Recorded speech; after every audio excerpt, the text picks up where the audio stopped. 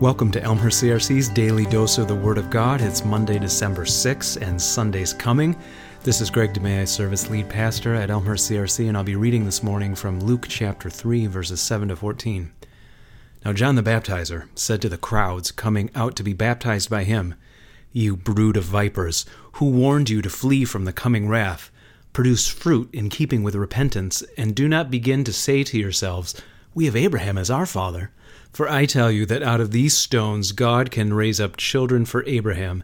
The axe is already at the root of the trees, and every tree that does not produce good fruit will be cut down and thrown into the fire."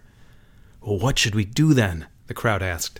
John answered, "Anyone who has 2 shirts should share with the one who has none, and anyone who has food should do the same." And even the tax collectors came to be baptized.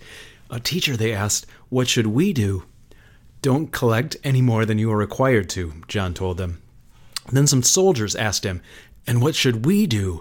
And John replied, "Don't extort money and don't accuse people falsely. Be content with your pay." It's amazing to me that the response to John the Baptizer's message of "Repent, there is coming wrath, and the axe is at the foot of the trees" is actually serious consideration and questions and positive response from the crowd. 3 groups ask the same question: what should we do? First it's the crowd, then the tax collectors, then even the Roman soldiers. What should we do?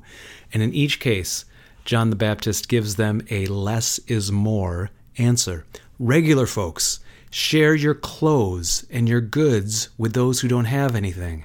Tax collectors, don't take anything above and beyond as is your custom. Soldiers, no more corruption.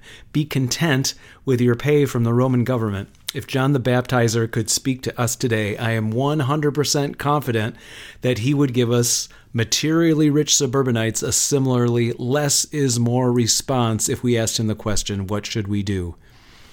Is there something in particular that God is asking you to be content with rather than having more of these days?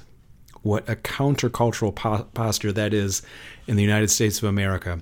When we give up our rights to acquire or have more, we can give the gift of ourselves to God. And then, miracle of miracles, that's when God is most free to give us the gift of Jesus. Will you pray with me?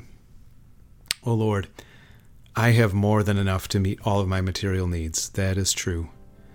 I want less so that I might have more of you. Receive me for Jesus' sake. Amen.